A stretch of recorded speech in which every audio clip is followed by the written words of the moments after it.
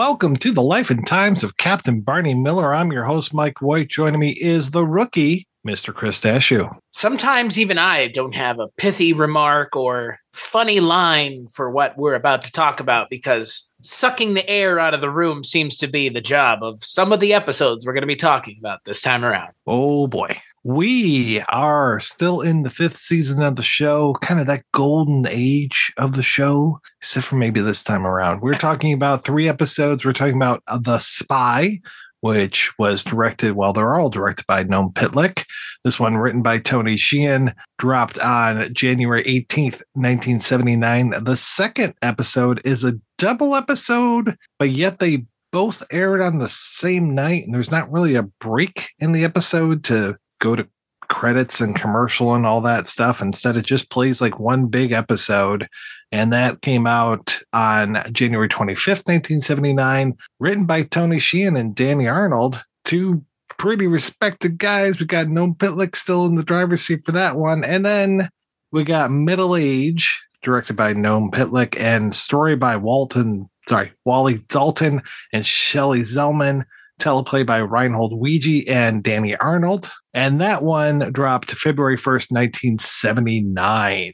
So with The Spy, feels like we've seen this episode before. It is a former CIA agent, thinks that everybody in the squad room's after him.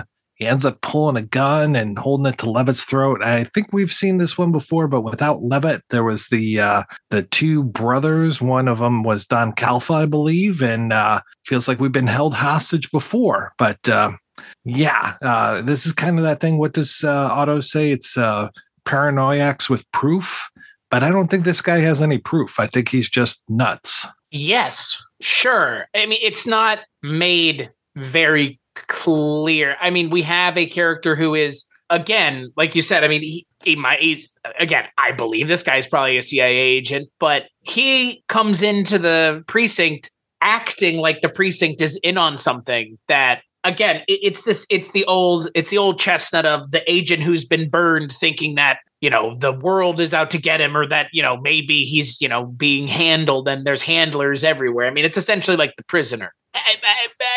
I don't get it. Like, I don't get why this show wanted to tell this story when it's already told more interesting stories without it being like as contrived. Like you mentioned with Don Calfa, they were just like bank robbers. Like, it wasn't like this, oh, he's a spy for the government. Like, whoa, what? Like, hold on a second, show. Like, it seemed like a lot of contrivances to get to a point where it's like there's a spy holding Levitt hostage in the precinct. Right. Spy was pretty good. Philip Sterling. I'm trying to think if we've seen him before. He's definitely a very familiar face. That's really the A plot, which is not a strong enough A plot, in my opinion. It feels like they were really stretching with this one. Yeah, it wasn't great.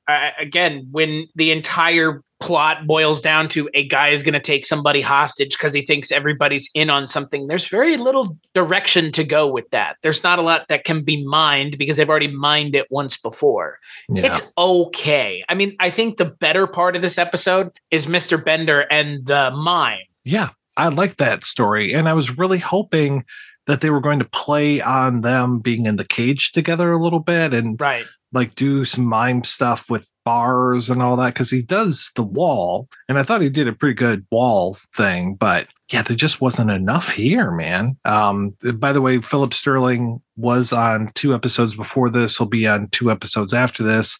To your point, you mentioned Bruno Bender, played by Stanley Brock. He is actually a recurring character. We've seen him before as this character. We won't see Philip Sterling as this CIA agent anymore, I don't think, because I think he's spending some time in Bellevue.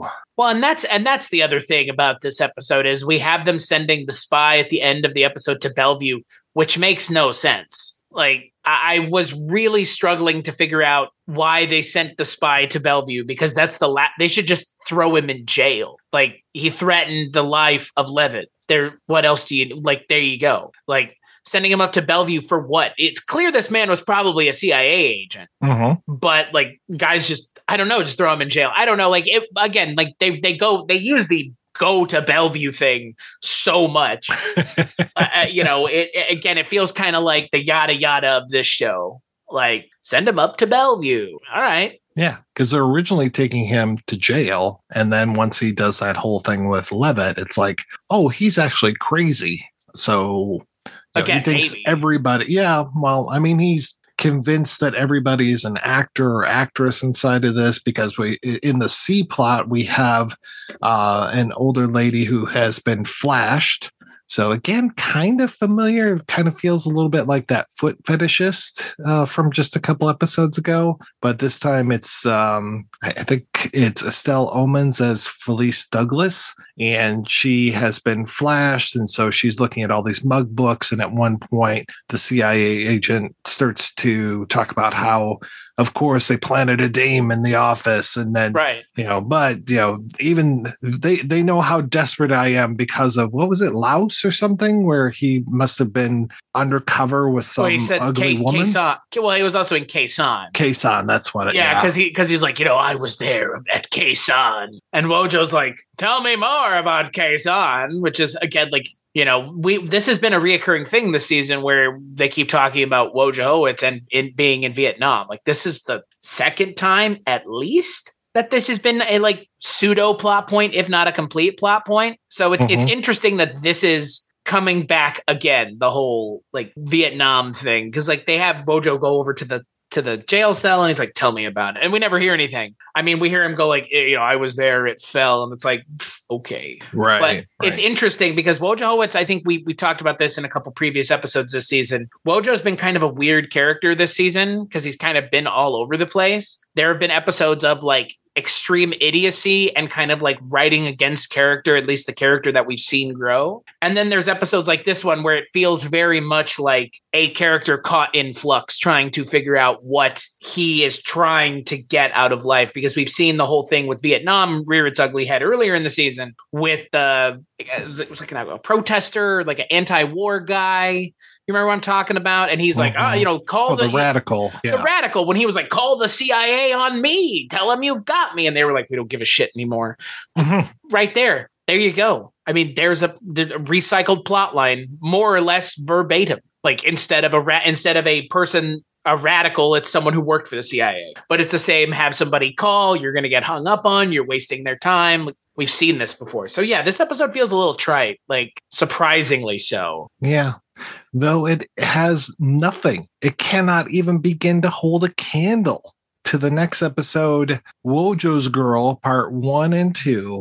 Oh boy, we were warned about this. Our good friend Otto Bruno, the author of From the Files of the Old One 2, the most amazing book about Barney Miller you're ever going to read, he marks this as the low point, the nadir of Barney Miller. And I have to agree with him. Even as soon as it started, I was just like, this feels off. And if they didn't use a laugh track to at least sweeten this laughter, but I almost think it's all laugh track the whole way through, I will eat my hat because it sounds terrible. And this is not a funny episode. And there are laughs throughout this episode. This episode should have been called Everybody But Max Gale Gets a Break. Because, I mean, everybody drew a paycheck for this episode, but only Max Gale was the one working. Yeah. Like, it's, the first half of the episode, I think, is a pretty stock and trade Barney Miller episode, because you have Doris Roberts returning. You have Doris Roberts returning, literally, similarly, doing the exact same thing we saw her do the first time she was on the show. Yeah. And, her husband has been taken in by a pseudo con man. Again, the first time it was it was gold. Y'all wanted to trade everything in for gold because the economy was crashing. And now he wants to be a soldier of fortune. Michael Conrad plays a great looking character. He has a great look to him, obviously. Yeah. Michael Conrad is fucking amazing. I don't think that you've watched Hill Street Blues. I have not. Oh, he starts off almost every single episode. He is like the on-duty sergeant that reads out everybody's assignment. And then at the very end of it, I'm getting chills. At the very end of it, it's just like, all right, let's be careful out there. And then that Mike Post theme starts up and you get the opening credits. Oh, and so as soon as he came in, I was just like, oh, it's that guy. I was so happy. He's so good. Yeah, I know. Again, he leaves a lasting impression on the episode because he may be the best thing about this episode. Oh, yeah. I definitely think he is. Because then we get into Nancy. Nancy's around. We get a little bit of her at the precinct because she stops by to give Wojo something. I can't even remember what he forgot at home, but yeah, we get introduced.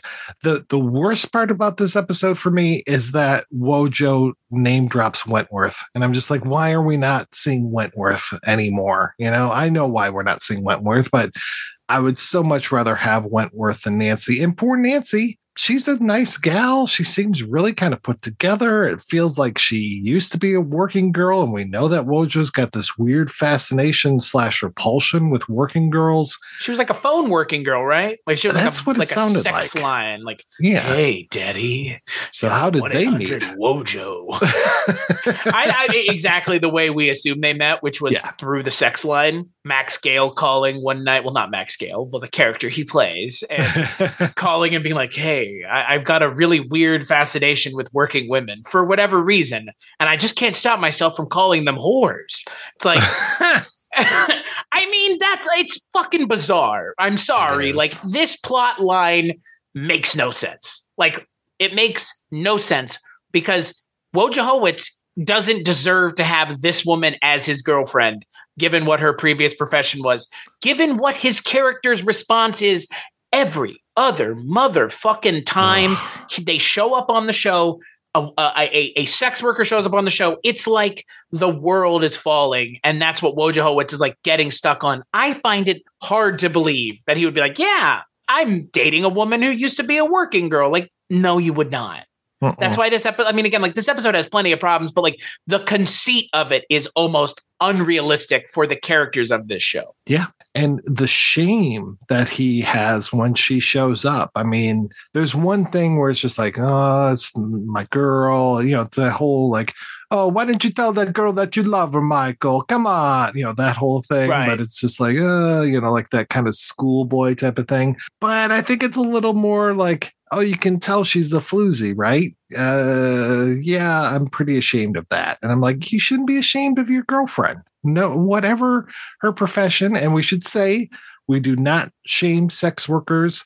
Sex work is real work on this podcast. We are a pro sex work podcast, whether that be prostitution, phone sex, whatever it is, that's great. You're making a living. You're having a good time. Go for it. And Wojo, you shouldn't be ashamed of Nancy. Yeah, Weirding Way Media is pro sex worker 100%. Yeah. It's like you said, I mean, what two consenting adults do in the privacy of their own home is no business of mine, nor is it any business of anybody else as far as I'm fucking concerned. And yeah, it's like, look, it's weird that Wojo's response to his girlfriend coming to visit him is, oh, you guys might think she's a sex worker. And it's like, why? Yeah. Because she's good looking? Like, because Wentworth was good looking, bro. Like, what message are you attempting to send about yourself, about your abilities as a character to be with someone who's, quote, attractive, unquote? Like, again, like the episode is posturing in a weird direction. Like, it's just, I wish I knew what motivated someone to think like we need to go outside of the precinct. Because man,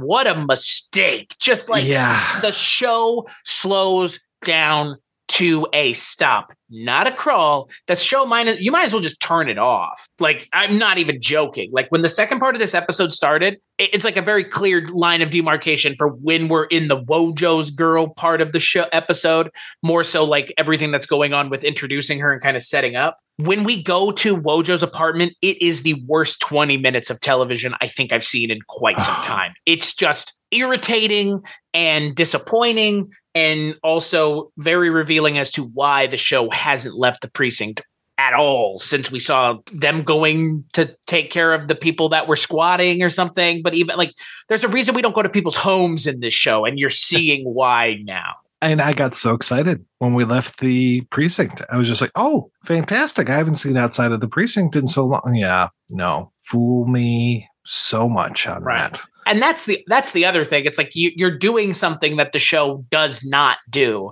almost ever. Like so infrequently, we could count on two hands how many times they've done it.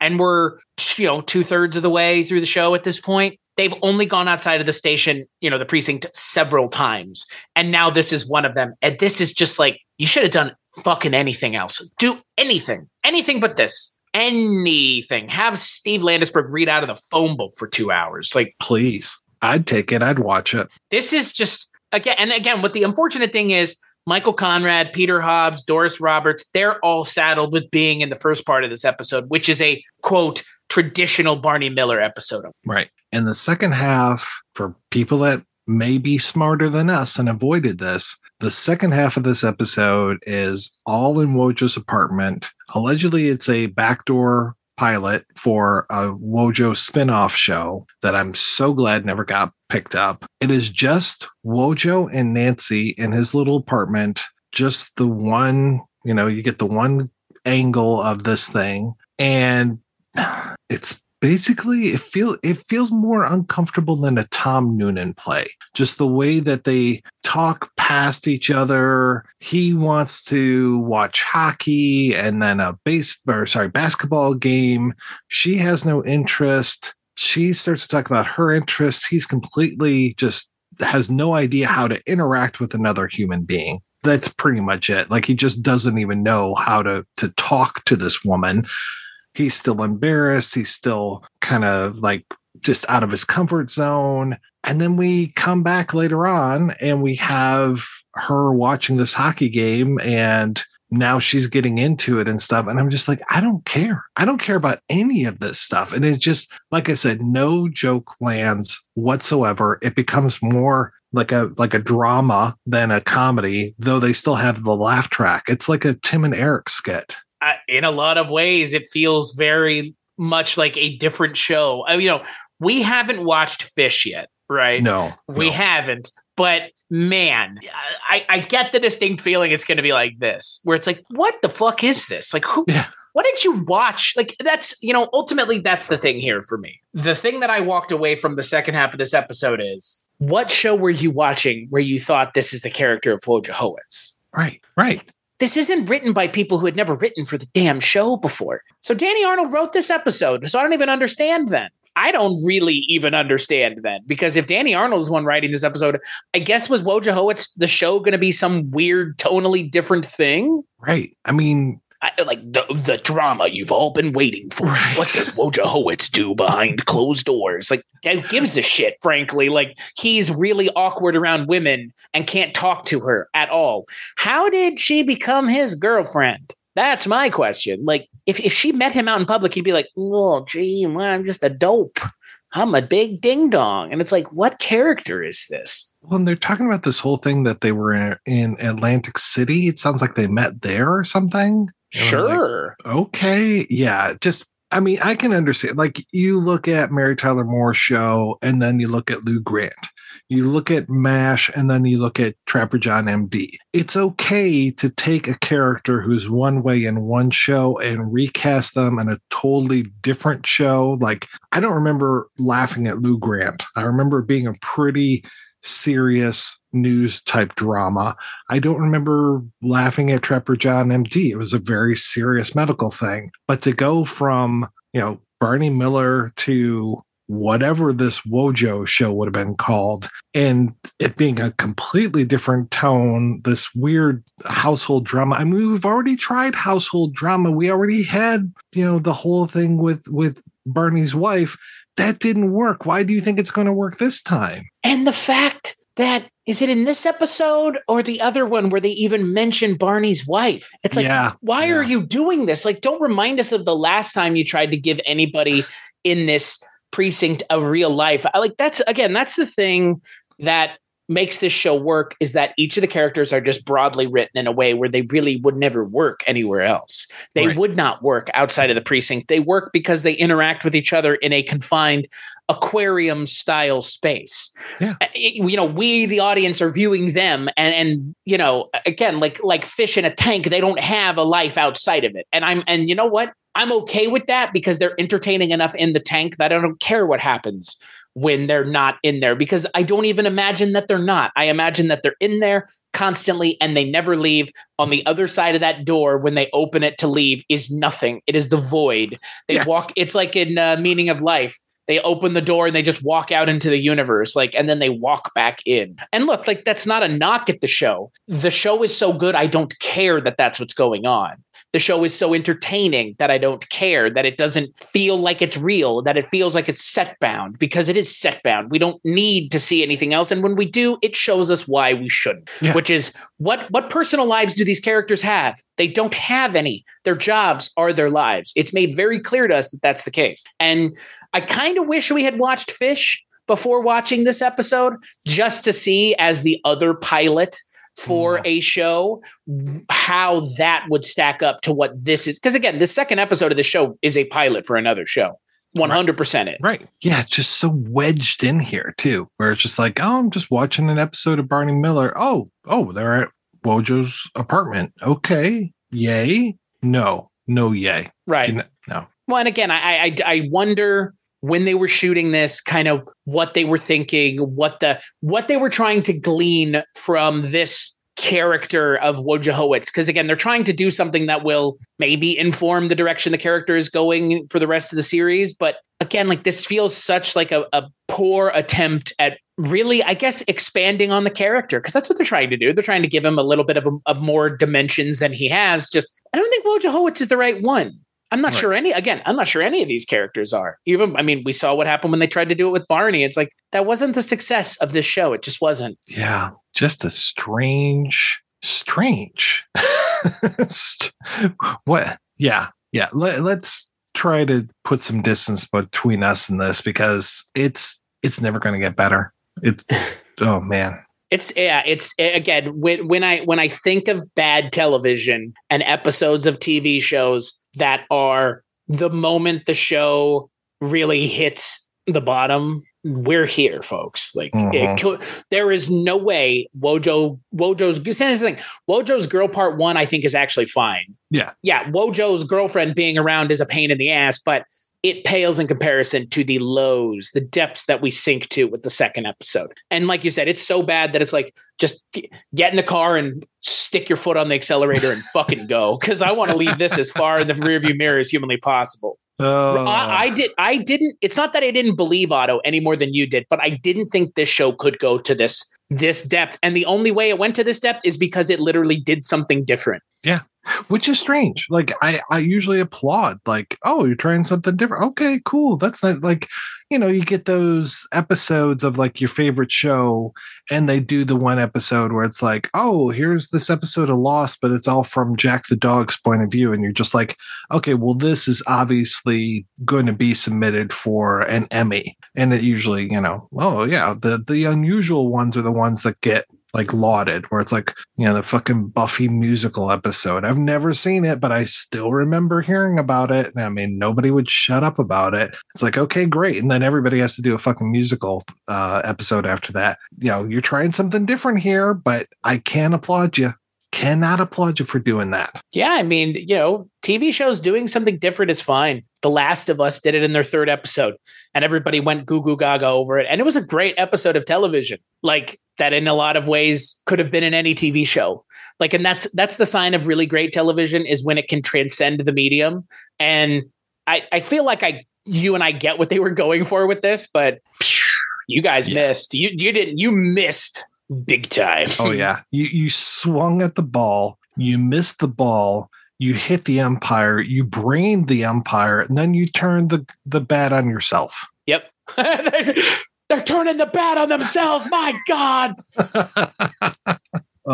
Let's move on to Middle Age, which is an interesting episode because a lot of it focuses around the title of the episode, Middle Age. It focuses on Barney, who is wearing glasses. And it's really funny because growing up and watching this show, I remember him having glasses. So it wasn't a big deal to me to see him in the glasses at the beginning of this episode, but everybody's making a big deal about it. That's kind of an okay story that we have going on. What puts the nice button on there is Richard Libertini, the return of Richard Libertini.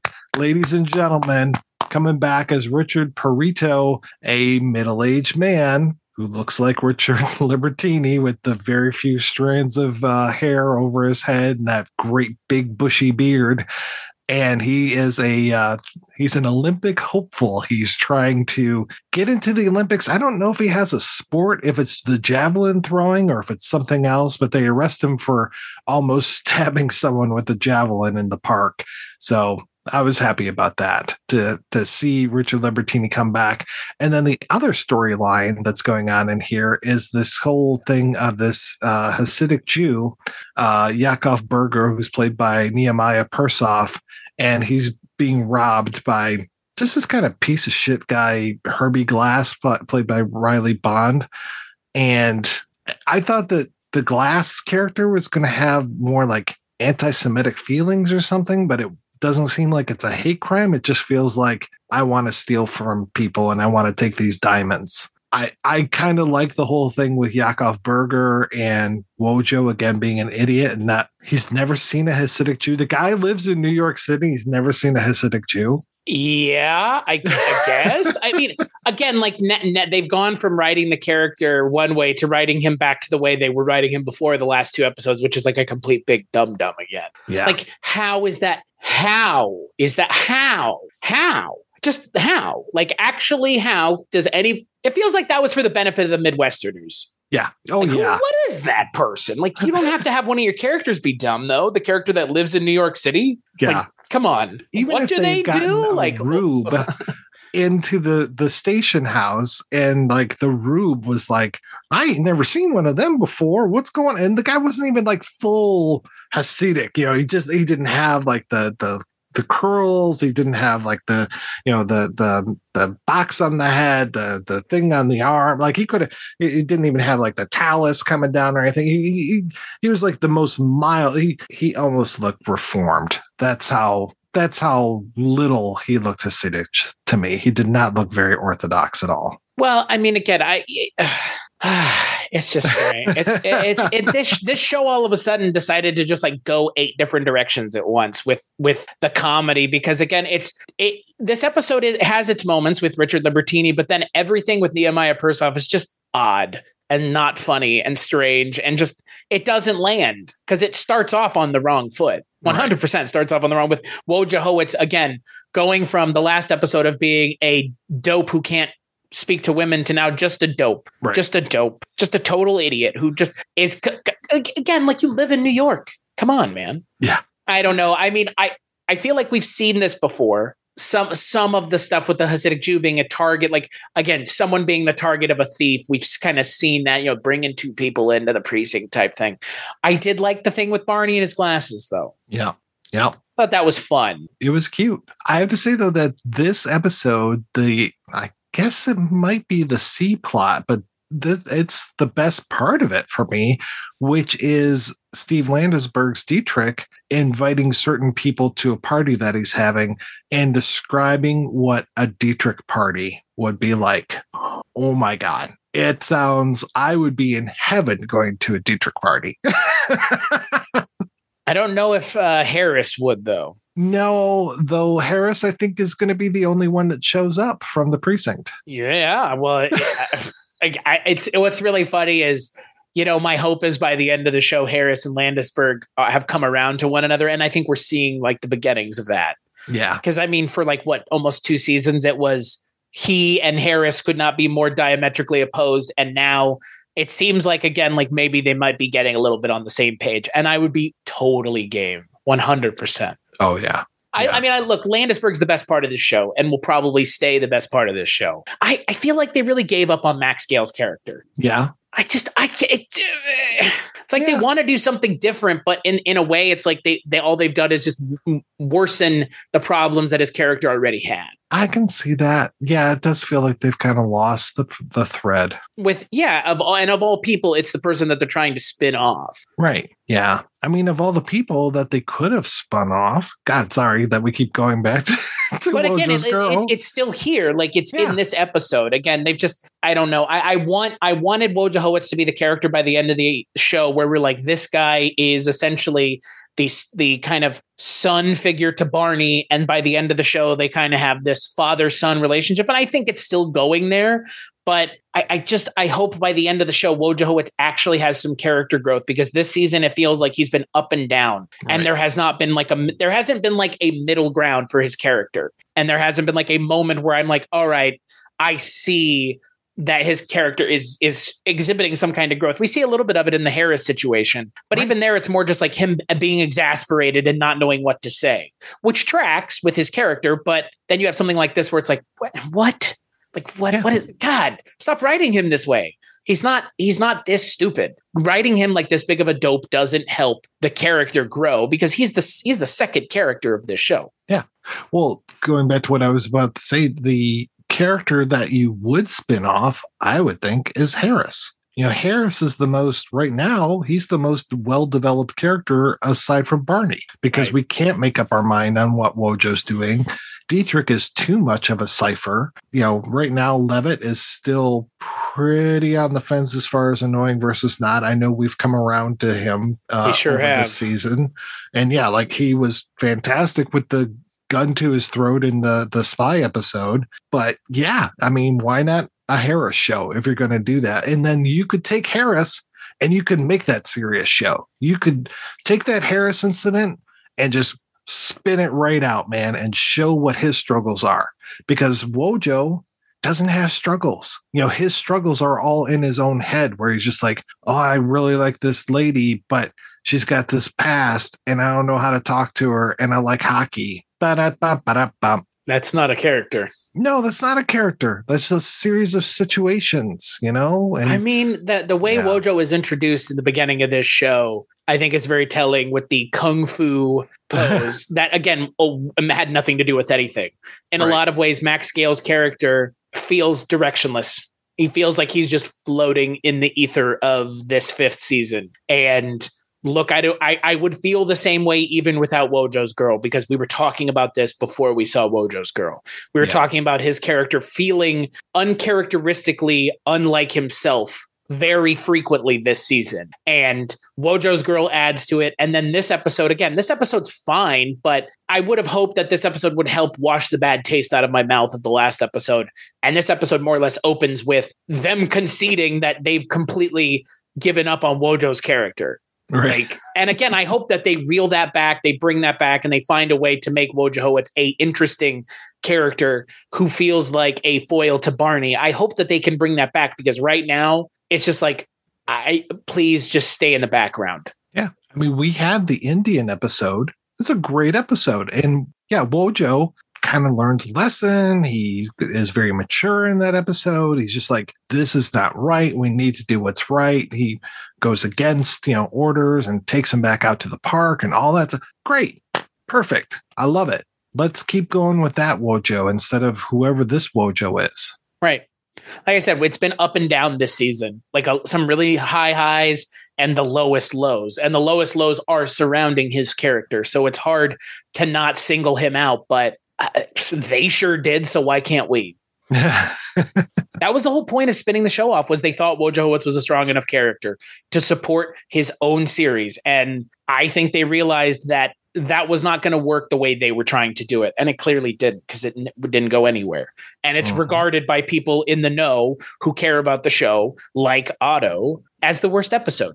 And then you have this episode following it up, which digs the hole just 1 inch further down. Again, it's already 30 feet down, so it doesn't matter. But you would hope that they would start trying to figure out a way to undo the mistakes that they made. Mm-hmm. Well, hopefully we'll start to end this season on a high note with the next 3 episodes that we talk about, where we're going to be discussing The Counterfeiter, Open House, and Identity. And again, Noam Pitlick behind the camera for 2 of those, but we're back to Max Scale as director when it comes to The Counterfeiter. So fingers crossed that we're in for a good episode with that. Fingers crossed we're in for good episodes with Open House and Identity.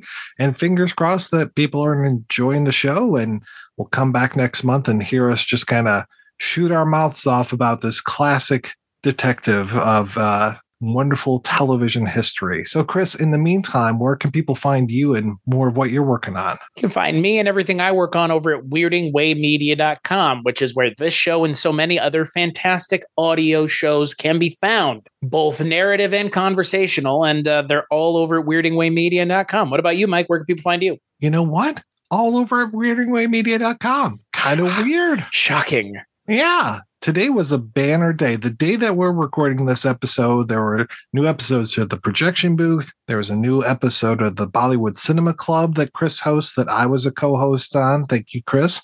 And there was a new episode of From the Files of Police Squad in color that you and me and Mark Begley all do.